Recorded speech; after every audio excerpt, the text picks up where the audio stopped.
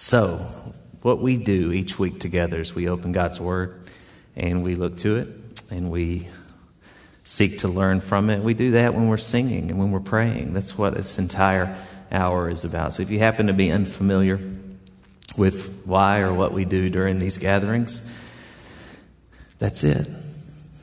And we believe there is power there. We believe that Jesus is actually alive in these pages and speaks to us from them and from all of creation. So if you'll turn with me to Luke 24.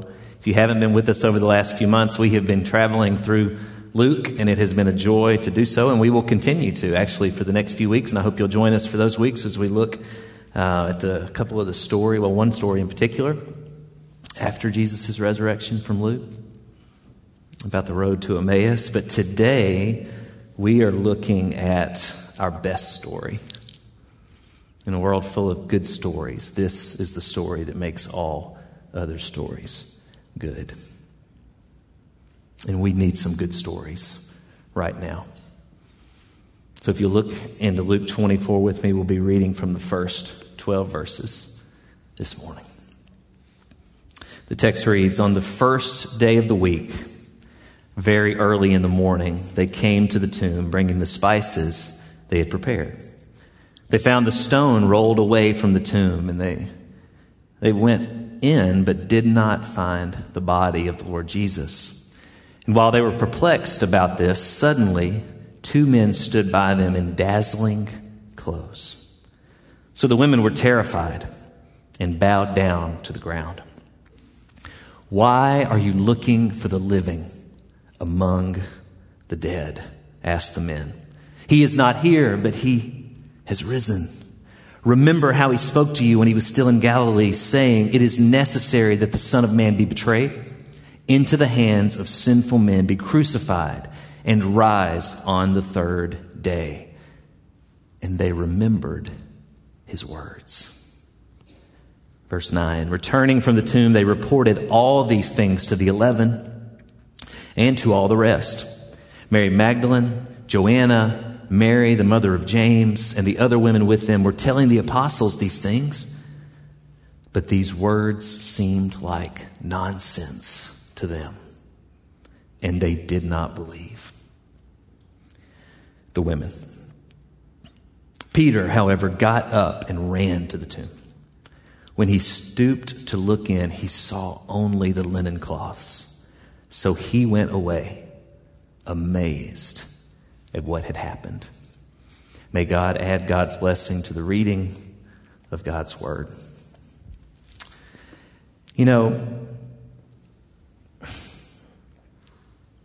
the world might ask us this morning why it is that we have gathered here together, why it is that we love this story, why it is that we tell this story, why it is that we, too, are looking for the living among the dead. But every year we gather and we talk about this story, we celebrate this story together. But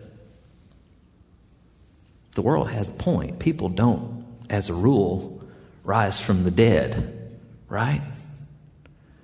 And this year we're still jousting with this virus that has caused this pandemic that has turned our world upside down, over 500,000 people dead in our country alone, and none of those are coming back. Right? Hey, I'd love to have one more conversation with my grandmother, Anne Owen, a saint. I would love to sit with her in her living room this afternoon with a steaming cup of friendship tea that I still have her recipe for and I keep in my house, mixed at all times. But ovarian cancer took Grandma nearly 5 years ago now.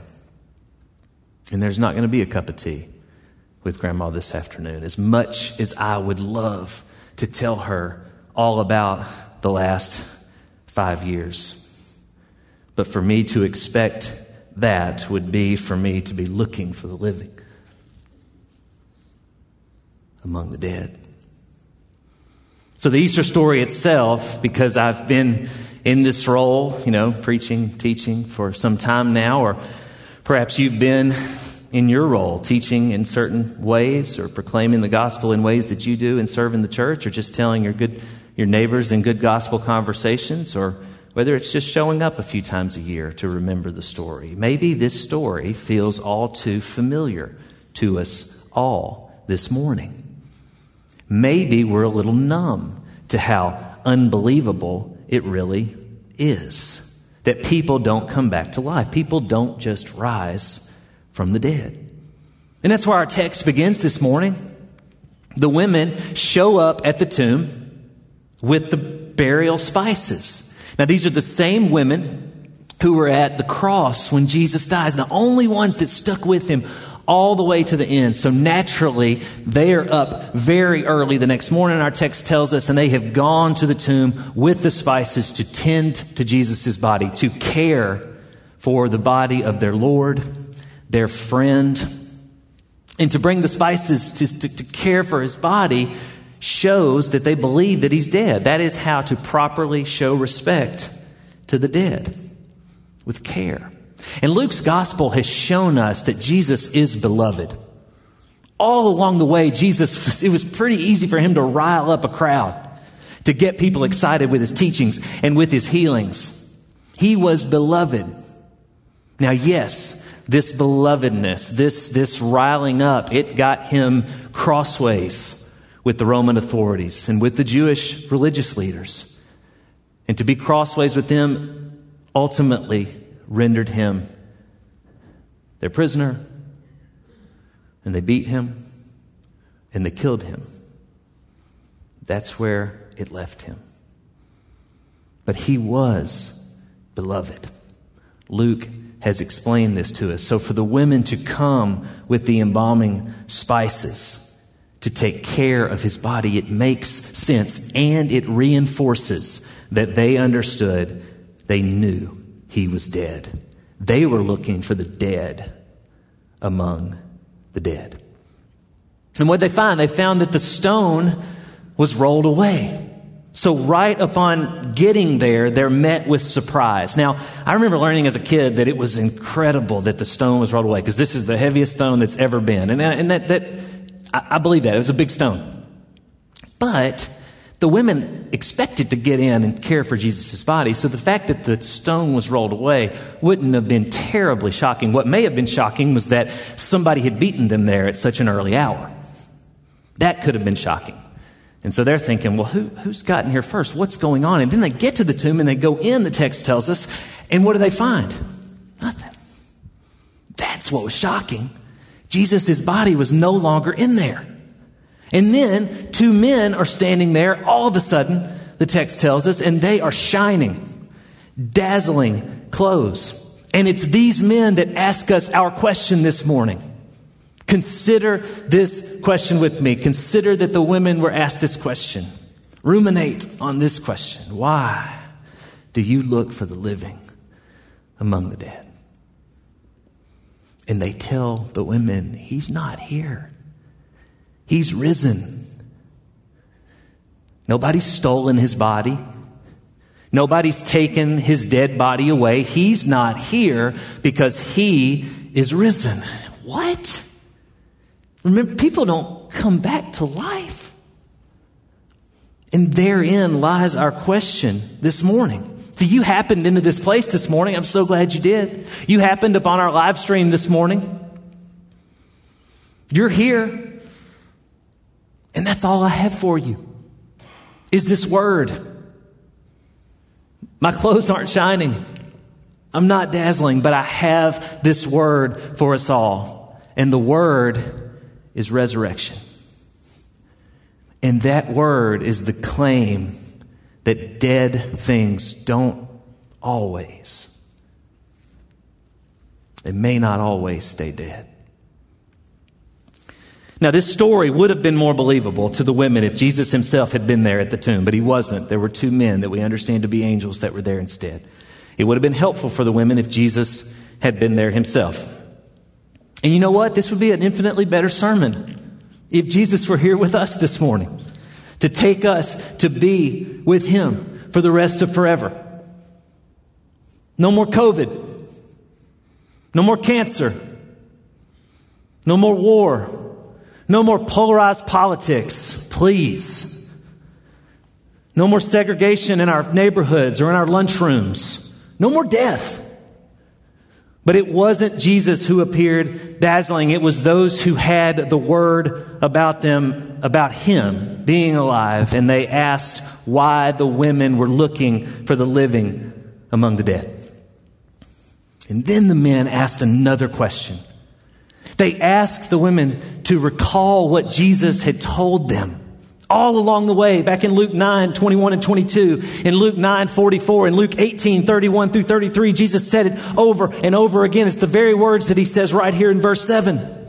It is necessary that the Son of Man be betrayed into the hands of sinful men, be crucified, and rise on the third day. The two men are testifying to exactly what Jesus tried to get them to see over and over again. And then there is this incredibly important detail, I believe, that Luke sneaks in here after the men testify to what Jesus had told them over and over again. It says the women, what? They remembered. They remembered Jesus's words. Remember Jesus's words, to remember Jesus's words, to remember Jesus's promises, to believe them, to count on them, to trust them. That is faith. And I often think of faith as being very linear. And here's what I mean by that. That we go from the promises of God to love us and to save us. And then we go then to trusting that promise is fulfilled and that we are saved. We hear the promise. We believe the promise. We're saved. But faith sometimes works the other way. I believe it often does. It goes from fulfillment to promise. Now, our salvation is there. That doesn't change. Our salvation is always there because it is in Jesus alone. We just sang that so well, by the way. But we do forget. We lose our way. We doubt sometimes. I do. There was a young man. He and his wife just welcomed their first child. Beautiful baby girl. And she was healthy and they were well. And the young man was so close with his father. And this was the first grandchild for his father. And they were so excited.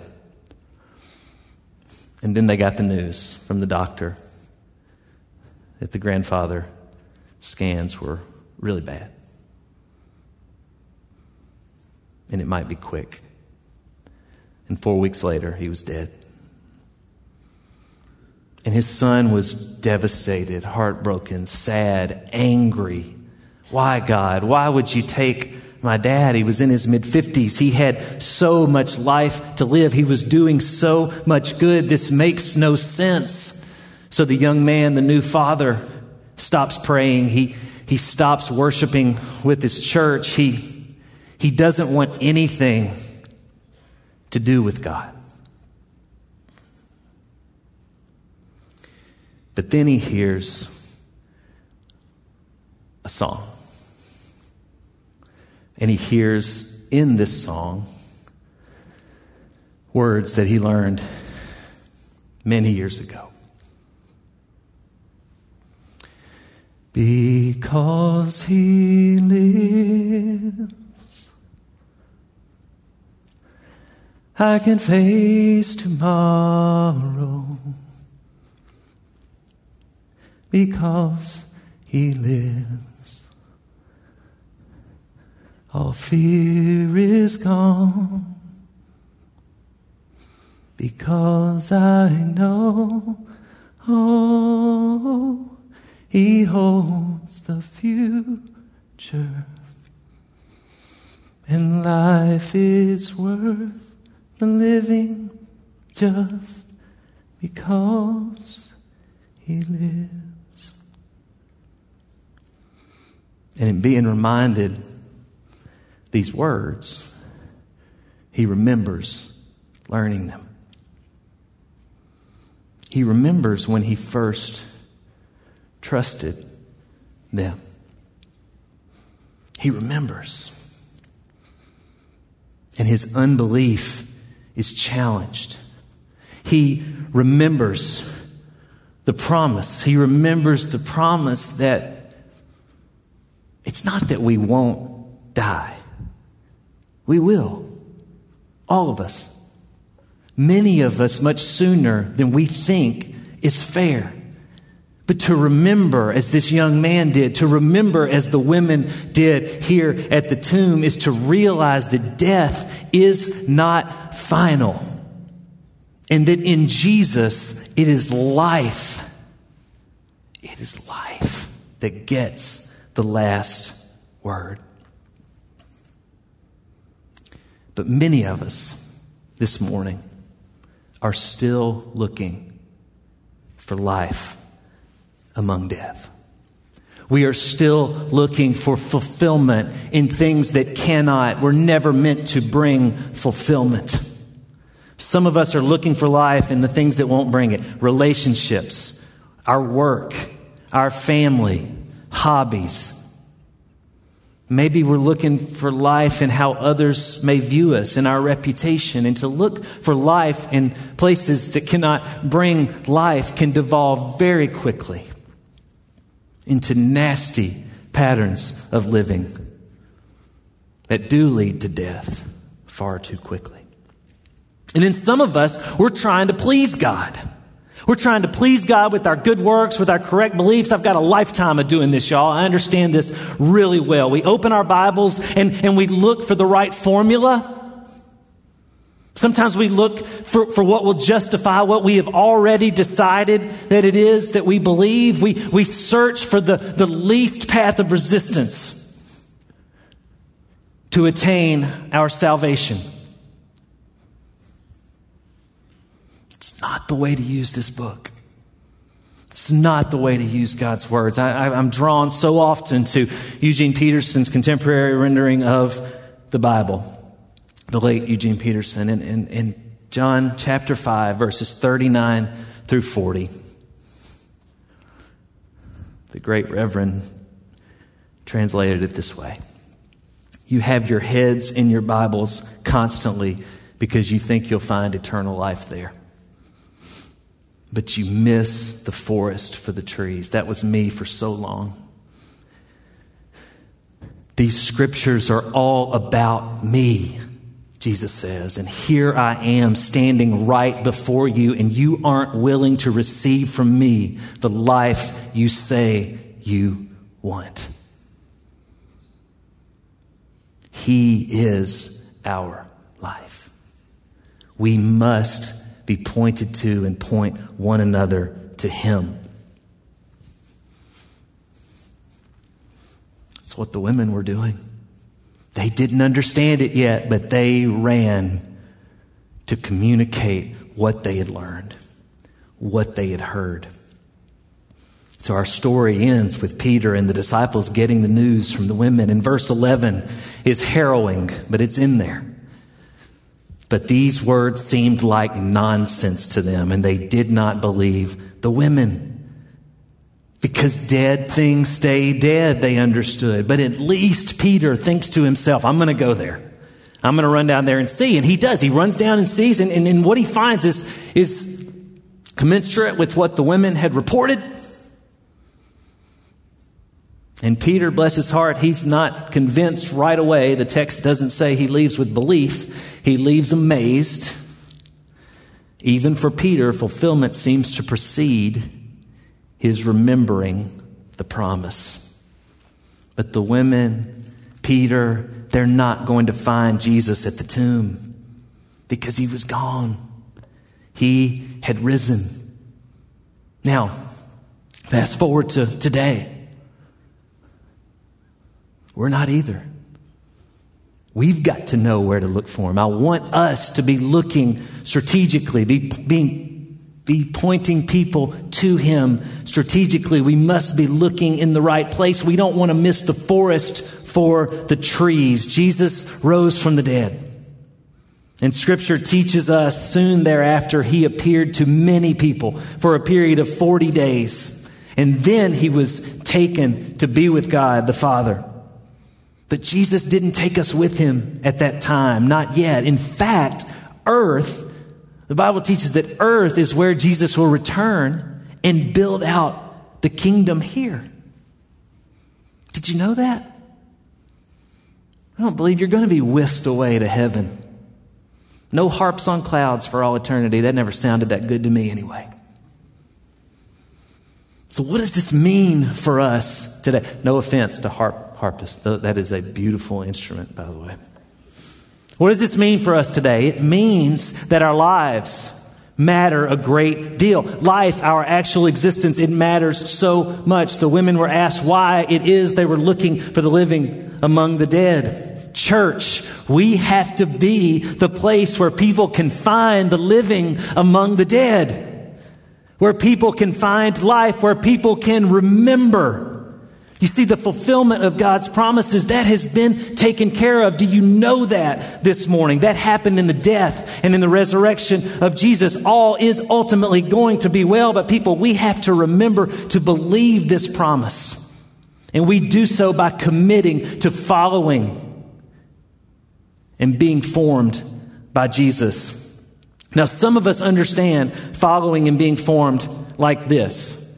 I obey, I do what God is asking me to do, and then I will be rewarded. If I keep my promises to God, I live like God wants me to live, then God will accept me. That is not what the gospel says. The gospel says this: I'm enough. I am accepted. I am not now, nor will I ever be alone. Therefore, I'll obey you, Lord. I will keep my promises. I will live to please you, Lord, because God loves me. You see, there's nothing you can say or believe that can make God love you more or less than God already does.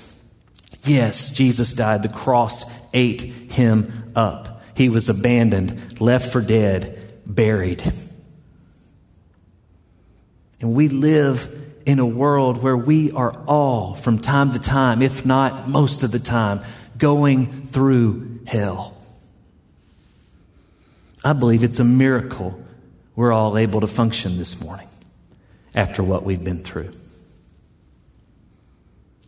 But if the testimony of these dazzling men, these angels, is true, if it's correct, then Jesus is alive.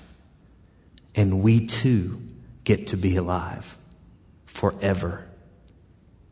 But you know, forever includes now. Have you ever thought about it like that? That eternal life is now? Dallas Willard says it this way: the gospel is less about how to get into the kingdom of heaven after you die, and more about how to live in the kingdom of heaven before you die. See, our lives matter so much. Jesus did not take us with him to be with his Father. So what can we deduce from that? Well, we are right where we need to be. Here, fully alive, because of Jesus who is fully alive. And that is the only perspective I'm here to testify to you this morning that can get us through that which we all slog through.